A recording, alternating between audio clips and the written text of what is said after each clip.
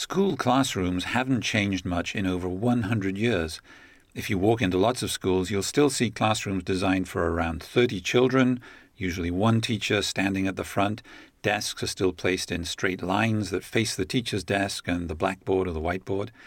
The arrangement worked for old-style teaching methods which focused on rote memorization. Educating children for the 21st century requires a different set of skills. Think of the 4 C's: communication skills, critical thinking skills, creative thinking skills, and collaboration skills. Sustainability and climate action are important parts of the designs being introduced in groundbreaking schools now that aim to meet this change in what's needed from our schools. We're going to look at these changes through the example of one new school in Italy. Our highly educated correspondent, Chiara, has been to the Viscontini Primary School in Milan. Chiara, what's different about this school? Sustainable materials, plenty of natural light and ventilation, wide open areas that encourage pupils to collaborate. And climate emissions angle too. That's right. Well, of course, the old school had to change. It was polluted with asbestos, so it was demolished. After an 8-year reconstruction, the new Viscontini School was inaugurated in June last year. The school building is very colourful. There has been research done on the psychologies of color on children in the learning environment over the years. Primary children are stimulated more by the primary colors of red, blue and yellow, which you can see in the square blocks on the facade of a Viscontini school. But let's get into why is it so important to rethink school design and what impact does this have on learning? Recent studies have shown the students' performance is enhanced in school with better physical learning environments, including natural light, for instance, or high ceilings, good air quality, and steady temperature also.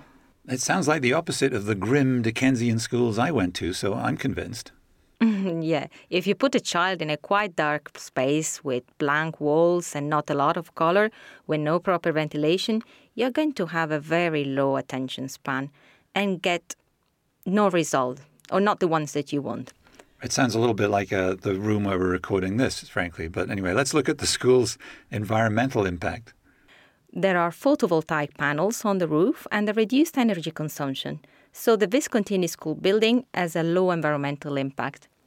It was also designed to guarantee excellent acoustic quality and to ensure good natural lighting inside. So you don't need to use electricity for microphones and lighting. What do the classrooms look like? Few internal walls and classrooms tucked away behind doors. The core of the concept is decentralized division. Basically, it's modular manageable units, connectable rooms, and flexible transparent walls. And all of these enable forms of teaching, different forms of teaching. By encouraging students to collaborate in wide open settings, the school hopes to get kids equipped to think flexibly and on diverse topics later in life. The corridors and areas where students gather at break and lunchtimes, they've also been rethought. Yeah, because of course children go between classrooms all the time. In traditional schools, children passing through the corridors bang into each other, bags are going to hit the wall, and there are bottlenecks. The solution is to make the corridors easier to navigate and to improve the flow through the school.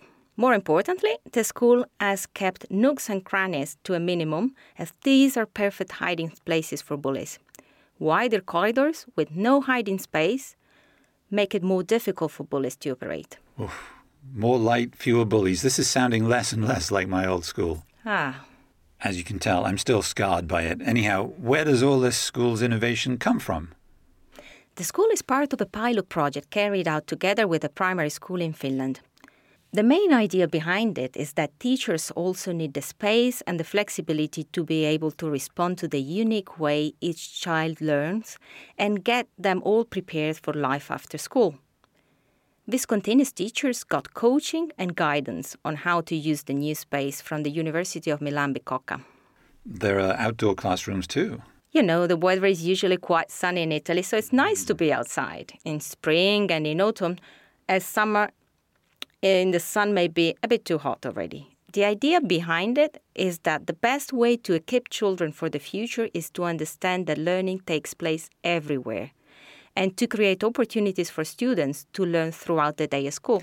And learning takes place wherever you're listening to Climate Solutions, we hope. Thanks, Chiara. We're reporting on a new climate project every week on climate solutions. They're all different, but each of them will make you look at the solutions to climate change in a new way. Subscribe so you don't miss any of them. Listen to the previous seasons of Climate Solutions too. We've got a series on the innovations that are going to save us from climate disaster and another on how green finance is going to help pay for it all. Thanks for listening to Climate Solutions from the European Investment Bank.